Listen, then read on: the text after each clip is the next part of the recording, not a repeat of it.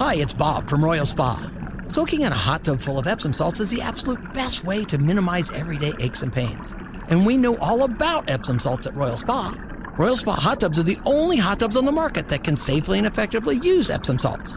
Made right here in Indiana, Royal Spa hot tubs are the highest quality hot tubs on the market. Visit any one of our 3 Indianapolis locations or visit royalspa.com. Ah, Royal Spa. You may have heard in the news earlier, the audio has been released of the 911 call that was made when Jim Irasy had what clearly appeared to be an overdose in his house. It happened at the beginning of December, right? December 8th. And it was Pete Ward, the chief operating officer of the Colts, who called the police around 4:31 a.m., and he was en route to Irasy's house in Carmel. This is a little bit of that 911 call. My name is Pete Ward, W-A-R-D. And Pete, tell me exactly what's happening. We have a gentleman who's unresponsive. He's breathing, but he's bluish in color, and we believe that he may be having congestive heart failure. All right, stay on the line with me. I'm going to get some help started to you. Are you with the patient now? I'm almost there. I'm almost at the house. Okay. And how old is the patient? 64 and a half years old. All right. And is he awake? No. And is he breathing? Yes. Okay. And is his breathing completely normal? It's labored.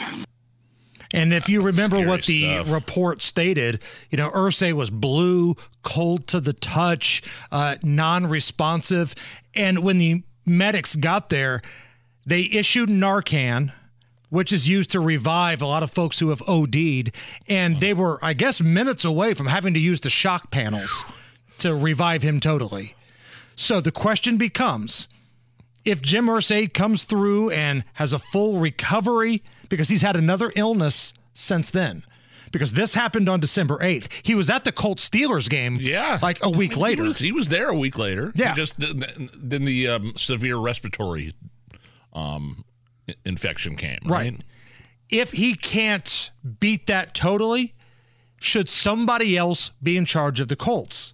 And the rough conversation to have here is, can you trust Jim Irasy at this point?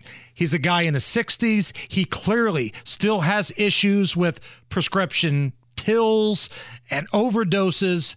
Is this somebody you can trust completely? I just think there's a lot of unanswered questions. There was no criminal charges filed. This could have been an accident. We don't have any information to that specific effect, and there's a lot of questions that go unanswered here, and they're private. The Colts have said, his family has said, we're done with this. We're not talking about this anymore.